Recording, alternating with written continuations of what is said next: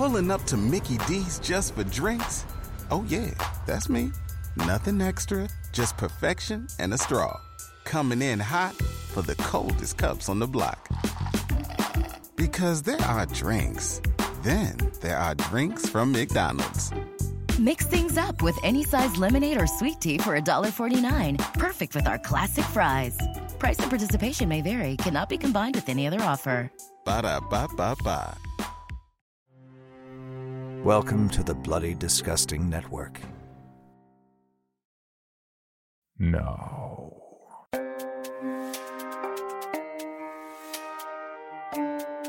This is Creepy, a podcast dedicated to sharing the most famous, chilling, and disturbing creepypastas and urban legends in the world.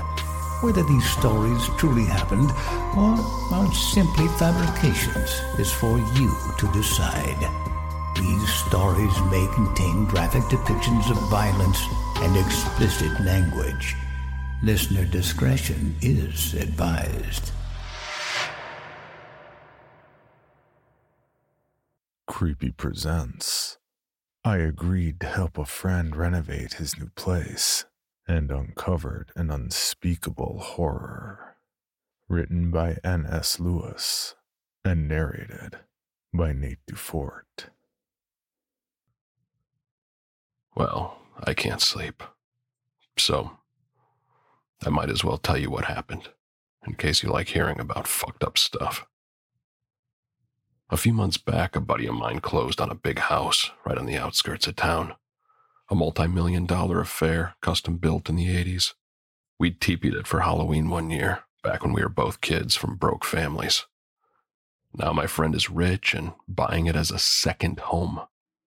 I do carpentry, so he called me up to have a look around before he pulled the trigger.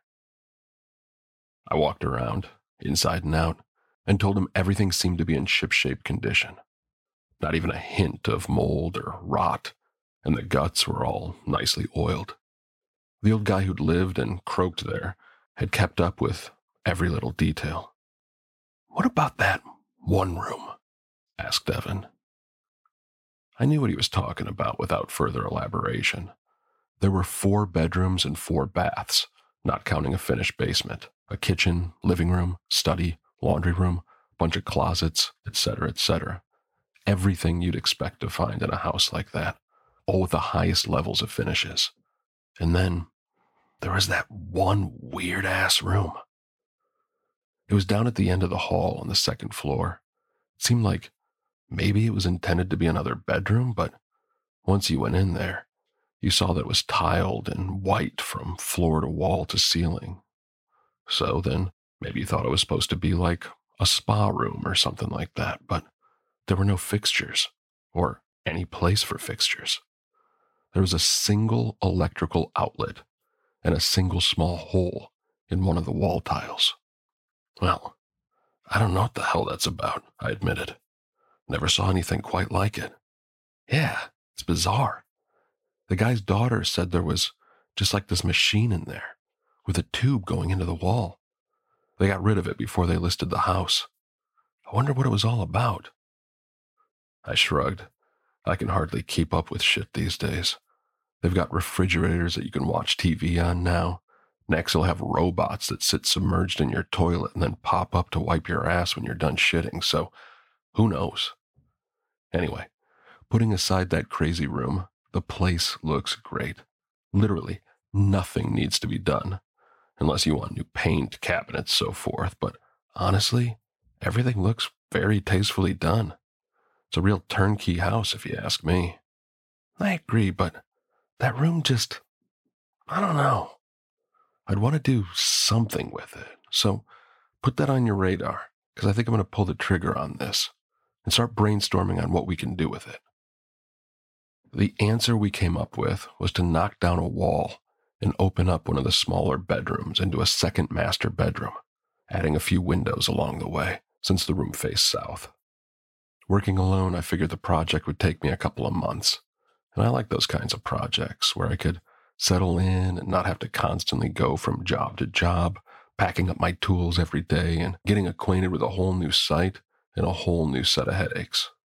Still, my enthusiasm died the first day on the job. There was just something goddamn creepy about that room, with all those clean white tiles covering every square inch. It felt like something you'd see in an insane asylum instead of a house where people lived. My first order of business was to get rid of those tiles. It took a couple days to peel them off and haul them outside. Then the room started to feel more like a construction site than an unfathomable mystery. I had something I could work with. Breaking through the wall to the adjoining bedroom would happen near the end of the project, so we could keep dust from spreading around the house as long as possible. Well, before that, I had to tear off all the old drywall, which wasn't worth salvaging after stripping the tiles, and take it down to the framing, then cut new openings for the windows and get those installed. I'll never forget the day I started tearing off the drywall, for as long as I live and no matter how drunk I get. I started with the exterior wall, where the windows would go. Getting started was always fun. You just take your hammer and smash it wildly into the wall and start yanking. So, it's what I did, pulling off chunks of sheetrock and tossing them into the tarp in the middle of the room. I saw right away that the house was well insulated. Spray foam. That would make it a bit of a hassle adding outlets and whatnot, but it would save my buddy a hell of a lot in heating and cooling bills. Not that he was in rough shape, financially. I guess I just got satisfaction from seeing a tight, well-built house. It was right around the middle of that exterior wall, behind the drywall, where I found the first indication of the room's previous purpose. There was a small tube there, pressed against the insulation, running up towards the ceiling. It was a clear tube, but stained dark inside. What the hell is that? I wondered. I'd never encountered anything quite like it. It looked like maybe somebody'd been running motor oil through it or something like that. I didn't know. I figured the best way to get answers was to keep tearing the room apart. Soon I found a second tube. This one didn't have the brown coloring, but it did have a few droplets of clear liquid beaded up along its length. I knew without doubt that I was going to find something terrible. I don't know how to explain it other than pure animal instinct, but I had to know what it was. I ripped off another chunk of the wall. There, less than a foot away from my face, were 10 human toes, complete with long, gnarly yellow toenails. They were half buried in insulation, sort of poking out. I backed up and probably said something like, "Jesus fucking Christ! Jesus fucking Christ!" Without realizing I'd reached for it. I had my phone in my hand. Call the police. But then I hesitated. For some unspeakably stupid reason, I hesitated. I guess it was as simple as morbid curiosity. If I didn't peel back that wall myself, then I might never know what was really back there. It was a human body, obviously. But whose? And what were those tubes? If I handed it over to the cops, I'd be shut out of there while they did their work. They would take off the rest of the wall. Maybe they wouldn't tell the public what was back there for months or years or ever. I had to know. For whatever goddamn reason or non-reason, I had to know. I wiggled another section of drywall loose, gently now, trying to take as big a piece as I could intact. I got about half a sheet loose, 4x4. Now I knew a lot more, or maybe a lot less. I took off my respirator and puked. It was a woman. I could figure that much. She was naked. I saw now where the tubes led. The stained one into her stomach, and the other one into her private area. Jesus fucking Christ. One for piss and one for shit. But what? I had my phone in my hand again. Then I dropped it because I was shaking so bad. The tubes. There were beads of water still in one of them. which means she's alive. Or was recently. I forgot the phone and frantically tore away the rest of the wall. It came apart in a mess of dust and small chunks because I was in a frenzy. Finally, I made it up to her head. She had another tube stuck in her mouth, leading up towards the roof. Her flesh was sagging off her face, like it was sagging everywhere else, as if in a slow and desperate attempt to escape this world. Her eyes were wide open and milky white. She's dead, I thought. Then she blinked. And that, friends, is when I called the police, and they took over. If you're wondering who the fuck that woman was and why she was in the wall, join the club. I'll tell you the rest of what I know, or at least what I think, for whatever good that'll do. First, the nitty-gritty. I think that poor woman was kept behind that wall for a long time. The tubes to carry her waste away probably ran down and joined the main sewer line. The tube leading outside, I figured this out by having a look around the house while the police were busy inside, hooked up to the gutter system. She drank when it rained. My best guess is that she was fed through that machine with the previous owner's daughter had removed. It must have ground up food and shot it through the tube, going from the room into the wall or something like that. I haven't spoken with the daughter and don't intend to, but she almost certainly didn't know what the hell it was she'd removed from the house. And if I'm right, that means the woman in the wall hadn't had any food for months, unless by some chance an ant had crawled down her throat. As for the man who'd owned the house before my friend bought it, he was just some guy, a well-off guy, a guy who owned several businesses around town and was always a part of this and that event and the Chamber of Commerce and all that. Outwardly, a very respectable citizen, but inwardly, a fucking demon, assuming he was the one that put the woman in the wall. And I don't even know that part of it.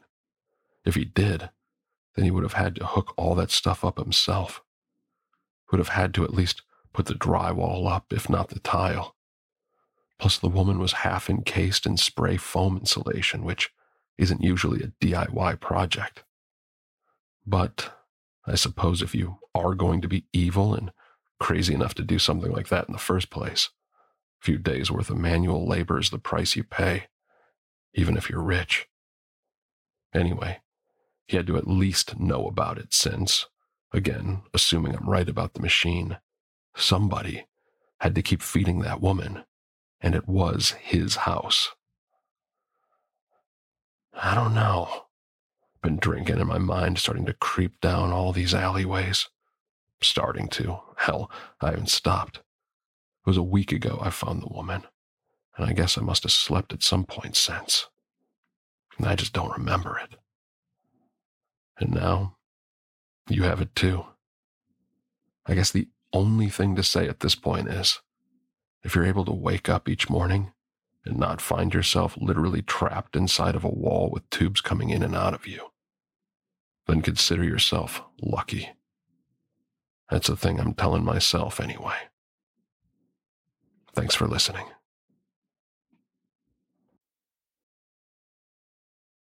Hello, Bill Band here from the All 80s Movies podcast to tell you about Factor meals. Eating better is easy with Factor's delicious, ready-to-eat meals. Every fresh, never frozen meal is chef-crafted, dietitian approved, and ready to go in just 2 minutes. You'll have over 35 different options to choose from every week, including Calorie Smart, Protein Plus, and Keto. Also, there are more than 60 add-ons to help you stay fueled up and feeling good all day long. Get as much or as little as you need by choosing your meals every week. Plus, you can pause or reschedule your deliveries anytime. We've done the math. Factor is less expensive than takeout, and every meal is dietitian approved to be nutritious and delicious. What are you waiting for? Get started today and get after your goals. Head to factormeals.com/80smovies50 and use code 80smovies50 to get 50% off. That's code 80smovies50 at factormeals.com/80 80s Movies 50 to get your 50% off today. Waiting on a tax return? Hopefully it ends up in your hands. Fraudulent tax returns due to identity theft increased by 30% in 2023. If you're in a bind this tax season, LifeLock can help. Our U.S.-based restoration specialists are experts dedicated to helping solve your identity theft issues. And all LifeLock plans are backed by the $1 Million Protection Package. So we'll reimburse you up to the limits of your plan if you lose money due to identity theft. Help protect your information this tax season with LifeLock. Save up to 25% your first year at LifeLock.com/aware. Creepy presents Fencer Reflex. Written by Hai Kwong and narrated by Cole Burkhart. Have you ever seen a newborn pose like an Olympic fencer? As a student going into pediatrics, I recently came across an opportunity to witness the textbook weirdness of a baby's growth up close. Unfortunately, this opportunity came because my brother is dead. His pregnant widow, Ariel, had essentially no one. Having recently graduated, I decided to take a gap year before going abroad for graduate study. It was an easy decision, the least I could do for my brother and his unborn child. So I stayed in Hong Kong to work a part-time job in the city, while spending most afternoons at Ariel's after Dale was born. 5 days a week, I visited Ariel and helped her with anything. Cooking a meal, cleaning the village house, or simply hanging out with the baby and the dog. The dog was an old neighbor of Ariel's, a stray that patrols the village and eats and sleeps at God knows where. For people who left their doors ajar, the delightful gray mutt was a frequent visitor, entering homes and stores freely. At first, my presence in the village was met with strong, robust barks, fierce for an old dog. But as my visits increased in frequency, I was eventually welcomed with sniffs and licks. When I babysat, the dog often lay next to the crib, her watchful blue eyes looking out the front door as the humid summer air breezed with cicada songs. The tranquility never lasted, though. As newborns are, with their underdeveloped circadian rhythm, Dale never slept more than a couple hours at a time, startling the dog and me with a cry. Every time, I tried my best to calm her down, rocking him in the crib and letting him hold my finger in his tiny but uncontrollably insistent grip. Primitive reflexes are strange things. Here's a fun fact. When humans are born, our brains are wired to make us move a certain way involuntarily, like the knee-jerk reflex, in which a tap below the knee would send the lower leg kicking, whether you liked it or not. Babies were born to have plenty of these reflexes to help them develop. As they grow up, these reflexes fade away, allowing them to move in a coordinated fashion as an adult. And if the reflexes stay past infancy, well, there are names for it. Cerebral palsy, developmental delay, etc. Unfortunate stuff. Other than the strangeness of a developing baby, the semi-wilderness of this dog also took a little getting used to. I found myself taking up the task of stray/pet care as well, despite the dog not actually being ours. Once, I found the dog drinking from the dirty rainwater channels that ran through the village, and I made sure to keep a full water bowl near Ariel's door since. One day, at dusk, I found Ariel, ever composed and reserved, squatted outside her front door, quietly talking to the dog and weeping while it ate from a takeout box. I bought the dog a bed as well, and a collar with a name on it. Bandit. Bandit liked Dale a lot. Dale didn't mind. Even the Moreau reflex, in which all 4 limbs of a baby will flail up when startled, didn't kick off when Dale shows up to nose at him out of the blue. It was funny because when I spoke, or even slightly touched him, the reflex was often elicited. Every now and then, I check my uni notes on my phone and play around with Dale, noting how he simply cannot let go of my finger in his little death grip.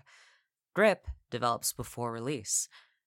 When he slept, he often fell into ATNR, asymmetrical tonic neck reflex.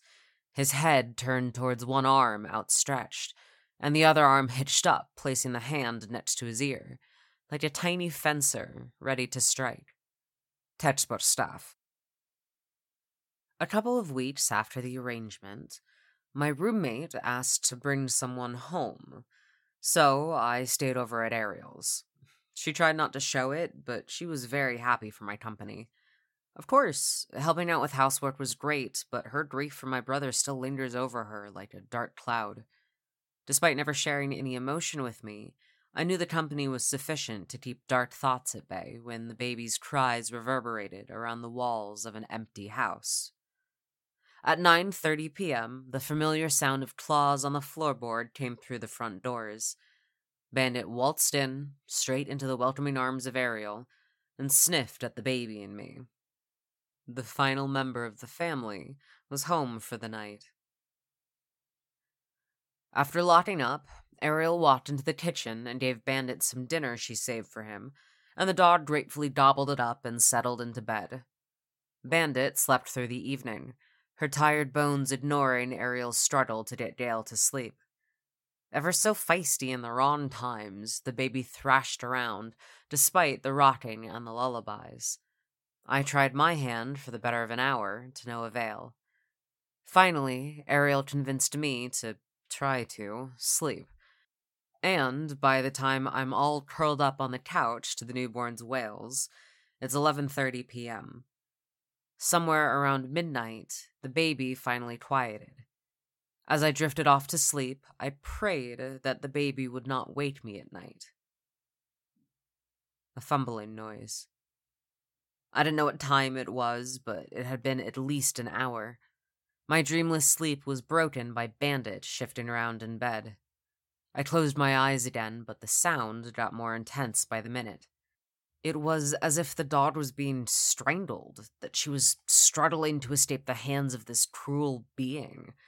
I peered through my covers and saw nobody.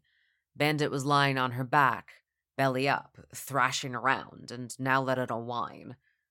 A nightmare? A whisper yelled as quietly as I could, "Shh! Bandit! Back to sleep!" She stilled for a moment. Then she continued shifting around, without the whine. Seems like she got the idea. I dozed off. Somewhere in the middle of the night, I awoke again by the sound of Bandit thrashing around. I was just about to yell at her again, but she beat me to it by giving a loud cough. I froze. I had never heard this sound from an old dog. Typically, when dogs make a noise, the sound ends with their mouths closed, like a growl at the end of a bark. This noise was different. In the dark, I saw Bandit's mouth hanging open, her snout a V shape from the moonlight-backed shadow, like a person who let their tongue hang limply on the edge of their mouth after a cough. The struggle continued in the dog bed. The thrashing and fumbling were so frustrating, I knew I wouldn't be able to fall asleep with that. I braved myself to speak in my normal volume. "Go to sleep!" An immediate shudder, then quiet. The silence now scared me. Bandit was awake, but she stopped shifting around in bed. She lay on her back, limbs folded on her chest. How else did she position them before? Listening to my thrumming heart and Bandit's soft paws, I don't remember how I fell asleep. "Did you hear anything last night?" Ariel looked at me, puzzled. "No, I sleep like the dead," she replied. Especially with my meds." She tensed. "Gale woke up crying?" No, not that," I said. She'd probably missed sounds out in the living room.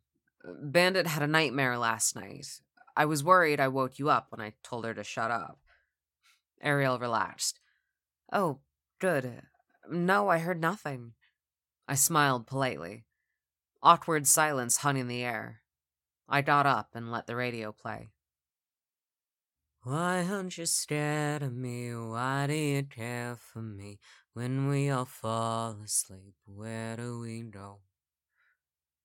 As if on cue, Bandit strode into the house with her usual spirits, calm and collected, and having finished whatever she was up to outside. She came to me for a sniff, her blue eyes looking at my bagel expectantly. I broke up a piece and fed it to her. She did not cough or choke. Maybe it was a dream. I don't know what drove me. Perhaps it was curiosity, or it was an eagerness to prove that whatever happened last night was not real. I slept over again next night. A thrashing woke me up in the middle of the night again. The cough bark came, this time throatier with a nasal noise. I checked my phone. It's 3:30 a.m. Sleep deprived from last night's ordeal, I felt braver. More reckless. By the bright moonlight, I got up and strode to the dog bed with frustration. What is her problem? What I saw made my blood run cold. Bandit lay on her back, with her neck twisted unnaturally to the left, snout pointed at her painfully extended left paw. The other front paw, and how is this anatomically possible, slapped over her forehead like a lady with a fever in a period piece, her elbow flexed in a tight, acute angle. Her dark eyes rolled to meet mine with a blank stare. She shuddered uncontrollably like the beginning of an epileptic fit. In my fear, the tension in her muscles made it look like a struggle of a painful spirit possession. Her chest puffed up towards the ceiling, back arched, two front paws curling backward. It felt longer, but in a second her paws were back to the front of her chest. She panted, tongue out, eyes on me with the same lack of recognition. I wanted to say something, whisper her name, sob, laugh, anything, but terror had me standing still in my spot, observing. I forgot what happened afterward. I remembered standing still, staring at the dog, barely daring to breathe. I remembered standing until my back hurts. I remembered the dog's floating stare, looking around pointlessly, and then suddenly noticing me again and startling herself. I remembered insisting not to let my guard down. Yet I woke up on the couch next morning, my tired bones confirming what had happened was not a dream. I promised myself not to sleep over again. Ariel did not need to know. This thing, this haunting, probably happened every night, and she had the fortune to sleep through it. There was no need for her to add doggy demonic possession into her list of troubles. Hell, even the newborn slept through it. There was no issue. In the months after, I only helped out during the day. Bandit never showed signs of anything wrong again. I thought it would terrify me to be alone with the dog on the daily, but I was not scared at all, and nothing wrong ever happened again. It was as if my subconscious could differentiate between regular Bandit and the late-night stranger. What exactly went on? I found out 9 months later. An atypical rainstorm occurred in the winter. The winds were tolerable, but the rain was relentless. The news told of roads being too flooded for vehicles, and in the countryside, some ground-floor dwellings required evacuation. Buses stopped services without my notice, and I was reined in at Ariel's place. Gale grew up in good health, reaching every milestone with spirited fervor. Like the little demon he was, he grabbed at anything he could reach and shoved it into his mouth, exploring the world one mouthful at a time. His tantrums also grew, much to his mother's dismay. 6 months ago, he learnt to differentiate his mother, me, and stranger danger. And when my mother drops by to visit, he could not bear to be alone with Grandma. Separation anxiety. He thrashed like a kidnapped child until Grandma let go in good sport, and Gail crept around the cold floor in search of Mommy. Bandit, wolf-like, and patient, always led the way for her fellow four-legged friend. Forearms pressing onto the side of the bed, the baby made his best efforts to stand up, tall enough to reach his mother. Ariel's naps, however coma-like, never lasted long. At midnight, the wind howled as I lay awake with dread. This time, I was determined not to sleep. Yet sleep was insistent, and in the gentle lull of the muted rainstorm outside, I fought for my consciousness at the limbo between sleep and awake, dreams and reality. The 2 nights I spent in this exact spot turned in my head. Hypnagogic hallucinations and anroihin traumen. Sleep decided for me. Children of the idle brain. Come, said sleep. Fall. I slipped and awoke with a start. Shit. I dreamt of falling. I turned around on the couch to check the time on my phone, but it fell to the ground with a clack. The dog woke. I stilled. Heart racing, mind blank, frozen inside and out. Lying on her back, Bandit's hind limbs curiously gave a few kicks in the air. In the silhouette, her ears stick up in alertness, but her tail lay limp, draped on the dog bed. Her neck twisted left and right, looking around, taking in the darkness and the room. 5 long seconds of quiet.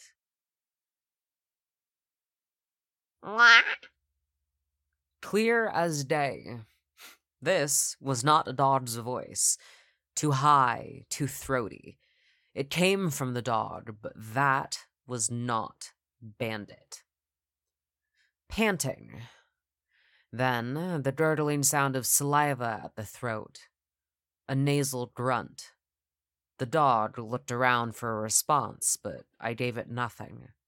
I didn't want anything to do with this. My skin crawled, but I remained still and quiet. Quiet. The dog was quiet too. Far too long, far too unsettling. I gasped, despite myself, and it turned to look at me. Glint sharp in its eyes, ears up straight, body slowly rolling over and ready for action. For the first time, I saw the thing move. A front limb flailed out of the dog bed uncoordinatedly and smacked onto the floorboard. Its trunk wiggled forward, and then the other front limb flailed forward with a similar lack of grace.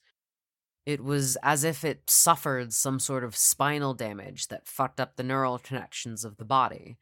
The hind limbs kicked uselessly behind it, spread open onto the floor, and propelled the thing forward with little efficiency. Wriggle, smack, wriggle. The being wriggled with effort, but the red glint of the eyes was never off the prize. Me. I put the covers over my face and closed my eyes. This was a hallucination. Sleep must take me. Sleep must bring me to safety and indifference, as it did Ariel through all 9 months of this nightly haunting. Nothing could hurt me in sleep. Comatose, in a sleep as sweet as death. The sounds stopped, but warm breath brought goosebumps to my neck when something dipped the couch right next to my face. So I opened my eyes. My nephew's brown eyes were fixated onto mine, happy with delight and recognition of his aunt, unbothered by the fact that they were housed in the skull of a dog. It was panting and grinning, black lips pulled back in a grimace from the effort and achievement. "Hands off the couch, Dale," I remembered. "Let's walk to Mommy." I shrieked, and a robust bark sounded from Dale and his mother's room. For more information on this podcast, including how to submit your own story for consideration, please visit creepypod.com. You can also follow us at CreepyPod on social media and YouTube. All stories told on this podcast are done so through Creative Commons Share-alike licensing or with written consent from the authors. No portion of this podcast may be rebroadcast or otherwise distributed without the express written consent of the Creepy Podcast production team and the story's author.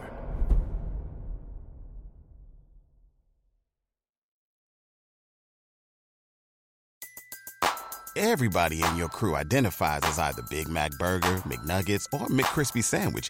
But you're the Filet-O-Fish Sandwich all day. That crispy fish, that savory tartar sauce, that melty cheese, that pillowy bun. Yeah, you get it. Every time. And if you love the Filet-O-Fish, right now you can catch two of the classics you love for just $6. Limited time only. Price and participation may vary. Cannot be combined with any other offer. Single item at regular price. Ba-da-ba-ba-ba. Item number SCP-5186. SCP-7160. SCP-7533. Object class: Euclid. Keter. Safe. Special containment procedures: spreading across the hemisphere and kicking up vast amounts of ash and dust. The only thing I could hear was at 7219 laughing. Do you remember your name?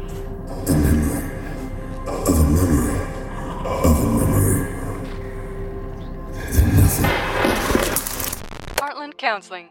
Appointment update. I feel them again. Heartland Counseling. Appointment update. They're in my ears! Heartland Counseling. Appointment update. Nobody understands! SCP Archives is a weekly fiction podcast. Each episode, we dive into the strange, the unknown, and the... Find us on Apple Podcasts, Spotify, or at scparchives.com.